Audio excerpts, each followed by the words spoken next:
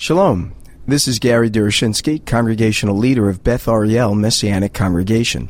Thank you for downloading our message. We're delighted to make it available to you through the generous donations of our members and friends at Beth Ariel. We know that many are struggling financially because of the challenges facing our economy, and we do not want financial issues to keep anyone from enjoying our teachings. So please continue to listen in as often as you like. But if our presentations have been beneficial to you, and you are able to provide a financial donation to Beth Ariel, whether large or small, would you prayerfully consider sending a gift in support of our ministry? You can donate online through our website at bethariel.org. That is spelled BETHARIEL.org. Also, please remember to pray for us, that we would be responsive to the Lord's guidance as we reach out to the lost sheep of the house of Israel in the greater Los Angeles area. Thank you, and I hope you enjoyed this message. Last week, but I want us to look at the last words of David in chapter 23, this final hymn, this final psalm that he writes. I want us to look at these words because this morning we observed L'Zikaron. We focused our attention on Messiah who's given his life for us. And I wanted to look at a passage that directs our attention more fully to him and to the kingdom that he will one day establish. So I want to connect 2 Samuel chapter 23 with Psalm 72. Both of these passages are linked together by an interesting phrase. Now, Psalm 72 is a psalm of Solomon, David's son, who will take over the throne when David dies. And 2 Samuel 23 is this portion of David, this portion of his psalm. Now notice what he writes. Now these are the last words of David, the oracle of David, the son of Jesse, the oracle of the man who was raised on high, the anointed of the God of Jacob, the sweet psalmist of Israel. Now when you read that passage, initially it sounds like it's about David.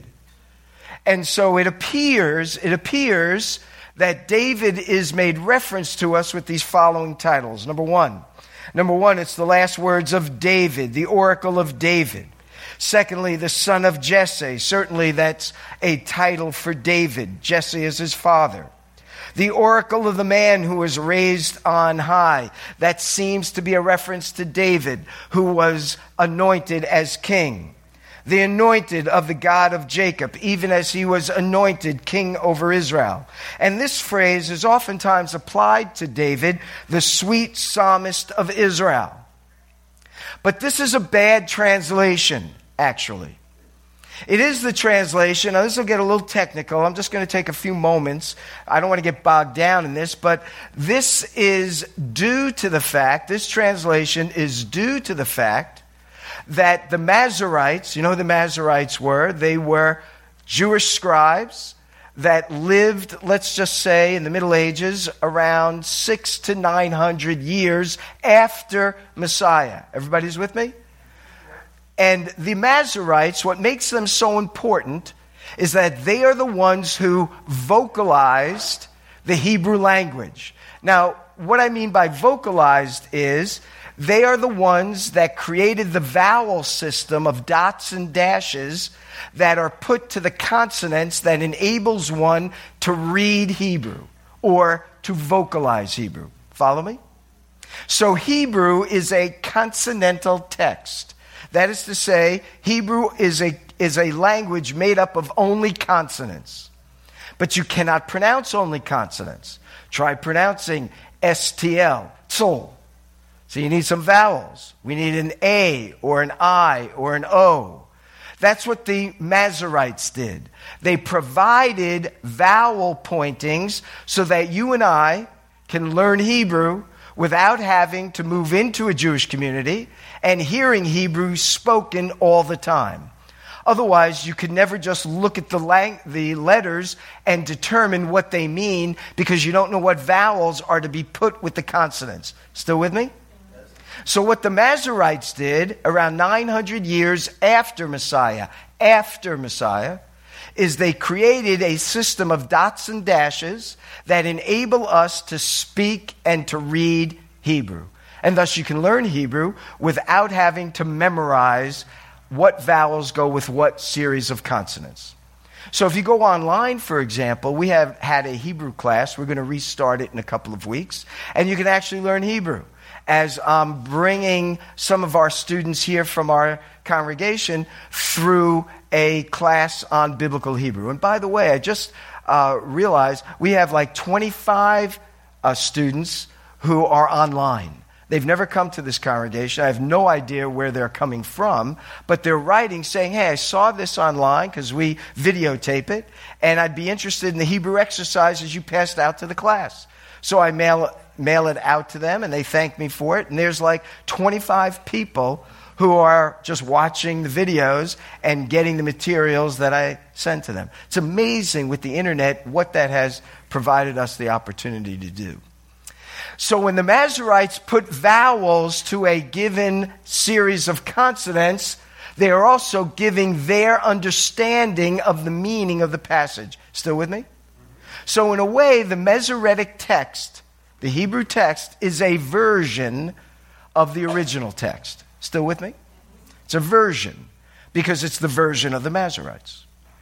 If we saw that there are other versions that have different vowel pointings to a word, that changes the meaning of the word, it means to say that there's another option in terms of understanding how this passage is to be understood. Still with me? So in the Hebrew, and I have a portion of the Hebrew Scriptures, the book of Samuel.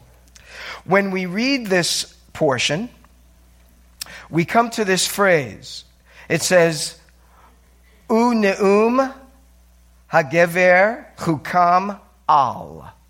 And it's translated as the saying of the man raised on high. Al, to be up or on high.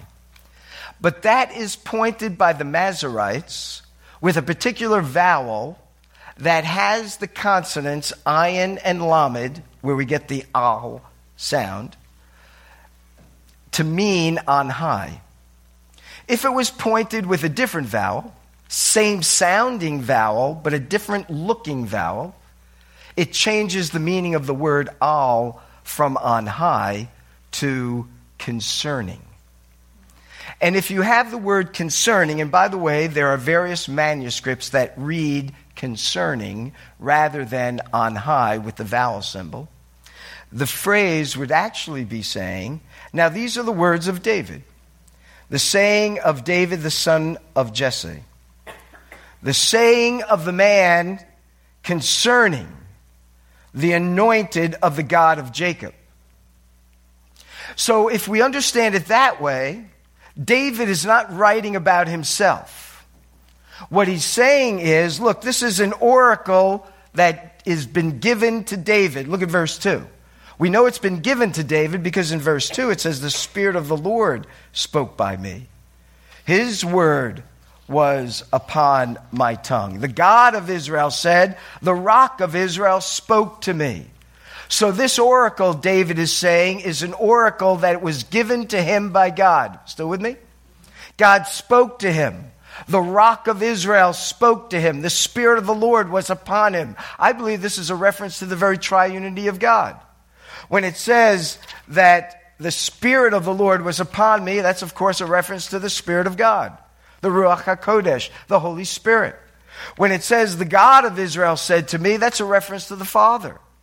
And when the passage says the Rock of Israel, that's a reference to Messiah. It's no accident that Yeshua said, upon this rock I will build my ecclesia, my congregation, what we oftentimes read as my church.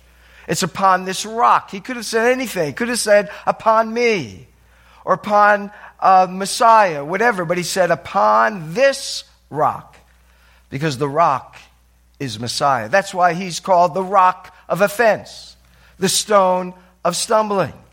He is the Rock of Israel. So God, in the fullness of his triune being, has made revelation to David. And the revelation is not about himself. The revelation concerns Mashiach, Messiah. That's the word there, the anointed one. It's Mashiach Elohai Yaakov. The Messiah, the God of Jacob. And so this oracle in 2 Samuel 23 is an oracle about the Messiah. And this phrase, the sweet singer of Israel, is a very bad translation. The Hebrew is V'ne'im Zemirot Yisrael, the pleasant one of the songs of Israel. Zmirs are songs. Zemirot are songs, plural. Ot, Zemirot. He's saying this oracle that God has given me is an oracle that concerns the Messiah of Israel. The one, the pleasant one, the delightful one of the Psalms of Israel. In fact, here's a note this is a Bible from the Cincino set. This is a Jewish commentary, is here. And their translation is, the sweet singer of Israel, literally, the pleasant one of the songs of Israel, which many modern scholars prefer to render as the darling of the songs of Israel. What does it mean? I.e., this is them, this is Cincino, the favorite subject of the Psalms and poems. In other words, what David is saying is this: the Psalms of Israel, the delightful theme of the Psalms of Israel, what the Psalms of Israel are all about, or what it says here, the favorite subject of the Psalms of Israel is the Messiah of Israel. That's what David is saying in 2 Samuel 23.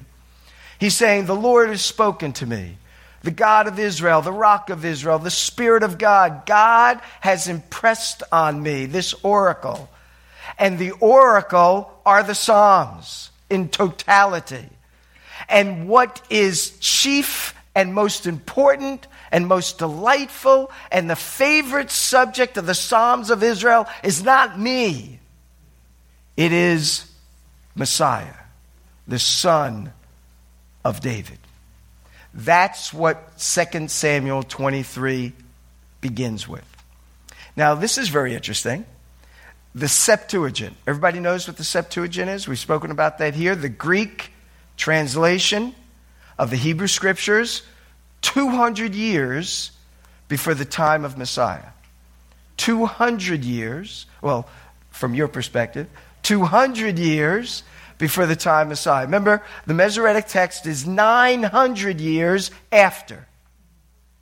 So perhaps the reason they pointed the Hebrew text in a way that detracts from the Messiah is not because they're deliberately taking our eyes off Messiah, because there are plenty of passages where it's pointed in such a way that Messiah is spoken about. But perhaps over 900 years, Jewish tradition and rabbinic ideas were of such a nature that the centrality of Messiah is not as central as it once was, which is true today among modern Judaism. So that when they pointed it how they understood the passage. But the Septuagint, 200 years before, which is a Jewish translation, albeit into Greek.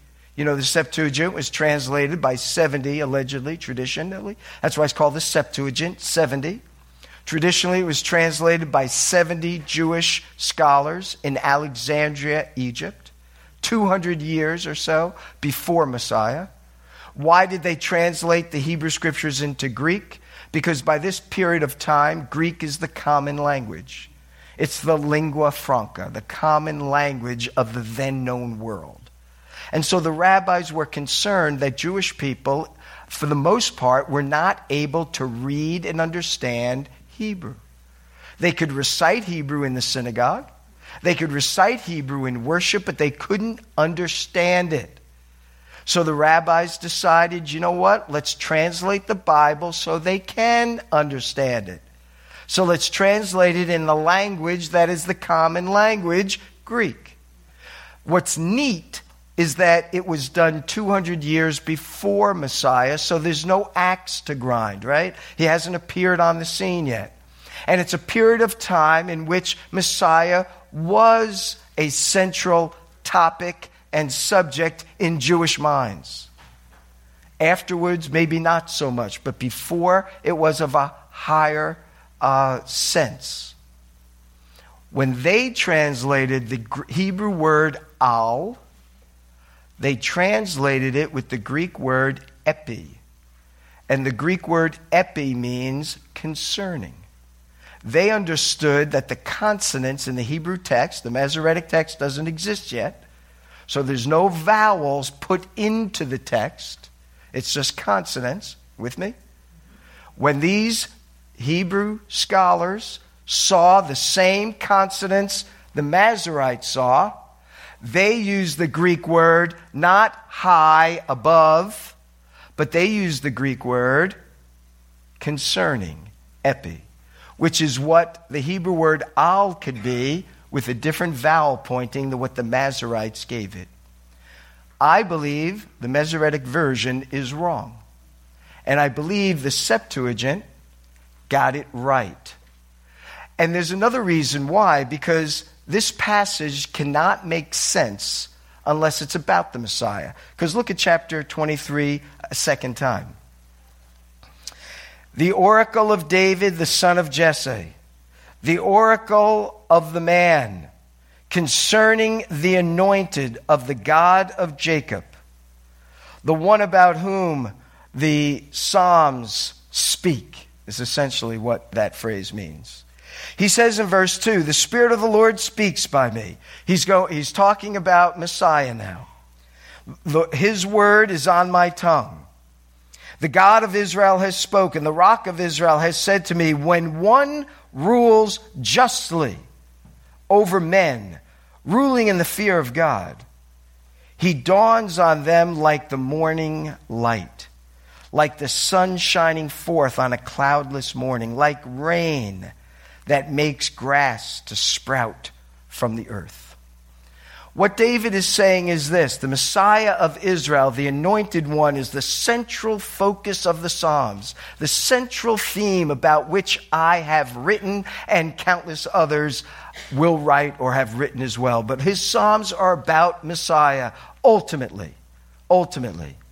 And what he tells us here is, look, the Messiah of Israel is one who will rule. And when he will rule, he's going to rule justly. Why? Because when one rules justly, he dawns on him like the morning light. In other words, he brings righteousness to the people. He brings light and revelation and goodness and all kinds of good things to the people. He's telling us that the Messiah of Israel is the one who will rule this way. And when one rules this way, good things happen. But now, if you look at verse 5, in mostly every translation in the English, it has a question. The question is, for does not my house stand so with God? Now, the reason why that's a question in the English is because they have to be consistent with what they did in verse 1. In verse 1, they said that this was a psalm, or David was speaking about himself, correct? If you read your translation again, my translation as well, English Standard, it gives the impression that this is an oracle of David about the sweet psalmist of Israel, right? But when you get to verse 5, there's a problem with it being about the sweet psalmist of Israel if the sweet psalmist of Israel is David. The problem is this. In verse 5, the Hebrew text reads, you just get this? The Hebrew text reads, ki, which means because or for, lo, Cain, lo means no, Cain means thus. So it's because it is not Beiti, it's from the Hebrew word bayit, house. Beiti means my house. Ki lo ken beiti im. Im is the Hebrew word which it means with. El, God. That's the phrase. Ki lo ken beiti im el. Literally, because or thus it is not so in my house with God. That's what it literally says. But you see, that doesn't make sense with verse 1. For David to say, this is a psalm, what I'm about to write is about the sweet psalmist of Israel, and then to say, but his house, and that reigning righteously will bring good things to the people of Israel, essentially. And then he says, but my house is not so with God. I mean, that's like, wait a minute, didn't you just say you're the sweet singer of Israel? Aren't you the one raised up on high, the anointed of God, and yet my house is not right? So that's why in our Bibles in English, it's phrased as a question. Is not my house right with God? And the answer would be, it is right. You'd have to say the opposite. The problem with that is the Hebrew has a distinctive way of introducing a yes-no question. The letter He must precede the sentence to indicate this is a question that's to be answered yes, no, yes or no. But the He does not exist. So either you make it a question, which it cannot be, or we're not translating a portion of this passage properly. And I think we've not translated the front end of this passage properly. The front of the passage is not about David, the sweet psalmist of Israel. The front end of the passage is about the Messiah, who is the delight and the central theme of the Psalms. That's what David wrote about. And that one is one who will reign with righteousness. And when one like him reigns in righteousness, the sun shines and the blessings of God come. But I'm not that one, because that is not, my house is not right with God. He's not saying I'm the worst sinner in the world. David is the best king of all Israel. But his house was not always right with God. He himself sinned by murdering and committing adultery. His son Absalom rebelled against him. His other son raped his own sister. His house was in great turmoil. So what is David saying? Look at verse 5. But my house is not this house. I'm not the Messiah. And this is not the kingdom yet of Messiah. So he goes on to say, He has made with me an everlasting covenant, ordered in all things and secure. He's talking about the promise God made to him back in chapter 7 of 2 Samuel. And it's there in chapter 7 that Nathan, the spokesperson for God, the prophet, tells David, you will have a descendant who will sit on your throne forever. And the delightful one that the Psalms are about is about that son who will descend from me. I'm not the one who will bring about this glorious kingdom, because my house is not right with God. But the promise that God has given me and all Israel is that through my family, that Messiah will one day come. And it is secure. It is certain. So keep your eyes open for that king. For that is the king you must place your faith, ultimate faith and trust in. That is the king who will reign in ultimate righteousness. That is the king who will bring Israel's great blessings upon her. For will he not cause to prosper all my help and my desire? He will bring about that coming kingdom. And we must look at the Psalms, because the Psalms are all about him. Now, in closing, I want to turn your attention to Psalm 72. Everybody follow that passage? It's pretty remarkable, isn't it? Now, if you look at Psalm 72, which is Solomon's psalm, David's son who will inherit the kingdom. The reason I turn your attention there is because all scholars make a comparison between what David writes in 2 Samuel and what Solomon writes in Psalm 72, verse 5. Again, a bad translation from the Masoretic text. We're not going to get into all of it, but if you look at verse 5, our translations say, "But they fear you while the sun endures." But it actually is third person. That should be, "May he fear you while the sun endures." There's that sun theme again. "And as kings, as long as the moon throughout all generations." Now let me just share with you what Solomon paints for us. Solomon paints for us a picture of the king of Israel and the kingdom that the king of Israel will bring upon the earth. He cannot be talking about his own kingdom, as great as his kingdom was. He must be talking about a greater kingdom than even his kingdom was, a kingdom that Messiah would bring in. Why? Because look at verses 1 to 4. In verses 1 to 4, he tells us of the character of the kingdom. Notice, "Give the king your justice, O God, and your righteousness to the royal son." Who is this royal son? It can't be Solomon. It must be Messiah. I'll show you why. "Give the king your justice, O God, and your righteousness to the royal son.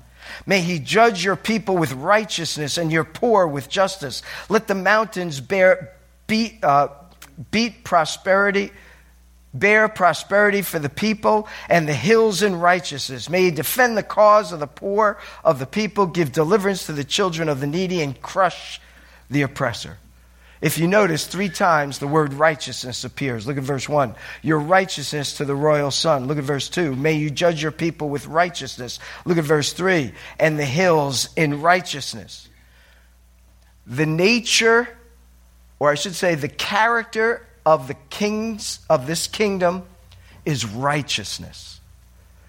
And if you look, it's a righteousness that is granted and is acted upon, and because that righteousness is demonstrated, the people prosper. Look at verse 3. "Let the mountains bear prosperity for the people." The people prosper because the king is righteous. That's what David was saying. "I'm not that king. My house is not so right with God. But when the righteous king comes, the sun will shine like we've never seen it shine before. Great prosperity will be in our midst." And what's so neat about Messiah being characterized by the righteousness of God is that Jeremiah calls him Adonai Tzidkenu, the Lord our righteousness. He's not just righteous, he is our righteousness. This is very different. This is a different king. He's not just a righteous king, he's a righteous king that becomes our very own righteousness. And that's why Paul says in 1 Corinthians, he is our righteousness. And therefore, the reason we stand right with God is because of his righteousness. Like David, our house is not right with God, but because of him, we stand right with God. And over time, our house will become more righteous, but it will never be completely righteous to wear with him forever. And so the characteristic of the king is that he's righteous. And the characteristic of his kingdom is that it is a righteous kingdom. And the results of righteousness is goodness, is prosperity, is great blessing. But that's not all it says about the kingdom. It says, secondly, if you look at verse 5, it tells us of the duration of this kingdom. Look what he says. Now our translations say, may they fear you, but this is a bad translation. Everything is in the third person. Look at this. In verse 4, may he defend. Look at verse 6, may he be like. Verse 7, in his days. Verse 8, may he have. Verse 9, or I should say, in verse 12, for he delivers. Verse 13, he has pity. Look at verse 15, long may he live. It's all third person. And in verse 5, it should be the same way. May he fear you while the sun rises. The idea is may he be always submissive to you, always. May he be worshiping you. And look what he says, may he be like rain that falls on the grass, and in his days may the righteous flourish, and peace abound. To the moon be no more. The duration of his kingdom is to the sun and moon continue to shine. In other words, it's eternal. It's forever. And because of its eternality, notice what he says. And in his day may the righteous flourish. But look at verse 6. And verse 7, and peace abound. Because his kingdom endures forever, peace finally comes. So because of righteousness, there's prosperity. Because of an eternal duration, there is peace. And thus Yeshua is called the Prince of Peace.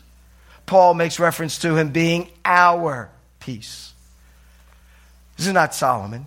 This is a kingdom that has no end, like the sun and the moon. Solomon reigned for 40 years, as did David, his father. And their reign comes to an end. But this king will reign as long as the sun and as long as the moon are in their place. Look at verse 8. Not only do we see of the character of the kingdom, not only do we see of its duration, but look of its extent. In verse 8, may he have dominion from sea to sea, from the river, the Euphrates, to the ends of the earth. May desert tribes bow down before him, and his enemies lick the dust. May the kings of Tarshish and the coastlands render him tribute. May the kings of Sheba, now we're down the south in Africa and the desert, bring gifts. May all kings fall down before him. All nations serve him. The extent of this king's kingdom is from as far east as he could think about, the Euphrates, as far west, Tarshish, as far south, Sheba. And then he says, I know there's more out there, but from my vantage point, those are the earth that I know of, those places. But he says, and may all kings and all nations. That never happened to Solomon. That never happened to David. That will be Messiah. For he will be the King of kings and Lord of lords. Solomon, like his father said before, the principal theme of the Psalms, the heartthrob of the Psalms, the delight of the Psalms, is Messiah. And so Solomon writes such a psalm. And he says the character of that king and his kingdom is righteousness. The extent of that king and his kingdom is that it is, or its duration is forever. And the extent of that kingdom is that it will encompass all nations. Not just the nation of Israel, but all nations, all kings will bow before him.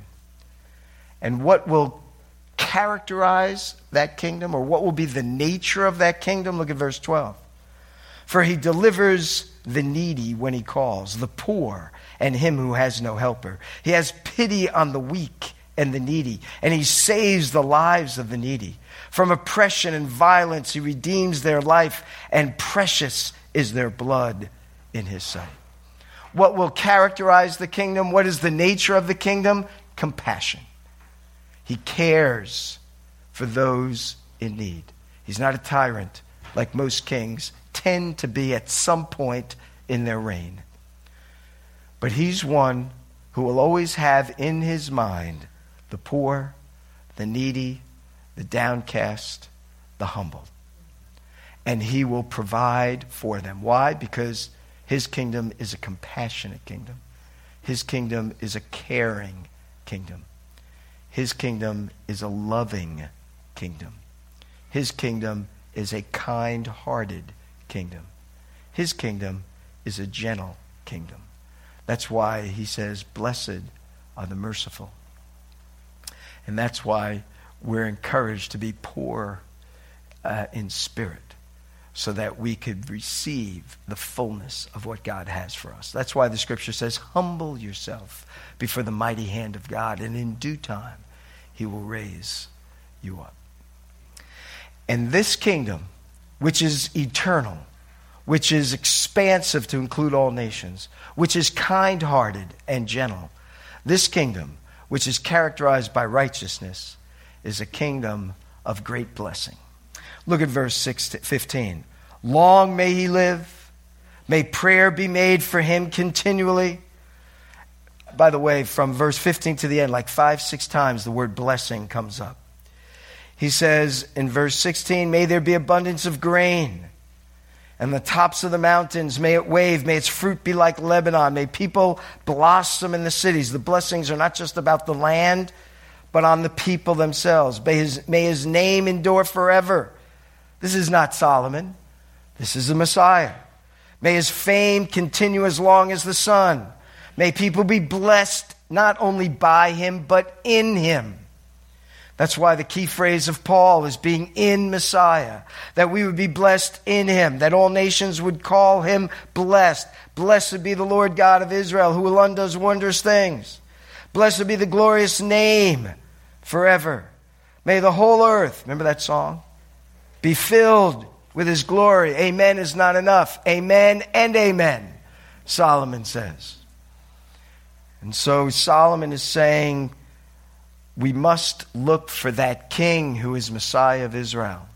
He's the one who will reign forever. He's the one who will reign in righteousness. He's the one who will take care of those in need, which is all of us. He's the one whose reign will extend from sea to sea. He is the one who will be gentle of heart, humble. He rides in on a donkey. He's the one who is most blessed and will most bless others. And therefore, the congregation cries out, blessed be the Lord God of Israel, who alone does wondrous things. I think it was Joel Chernoff, right, who wrote that song? Blessed be the Lord God. This is where it comes from, right? Blessed be the Lord God of Israel. Blessed be the Lord God, the God of Israel, who alone does wonderful things. Sorry about my voice, but I'm saying, this is just a great tune, right? And then he has that bridge, right? Let the whole earth be fulfilled. Right out of this passage, And this is what we pray for. Even so, come Lord Yeshua. He came to die for our sin.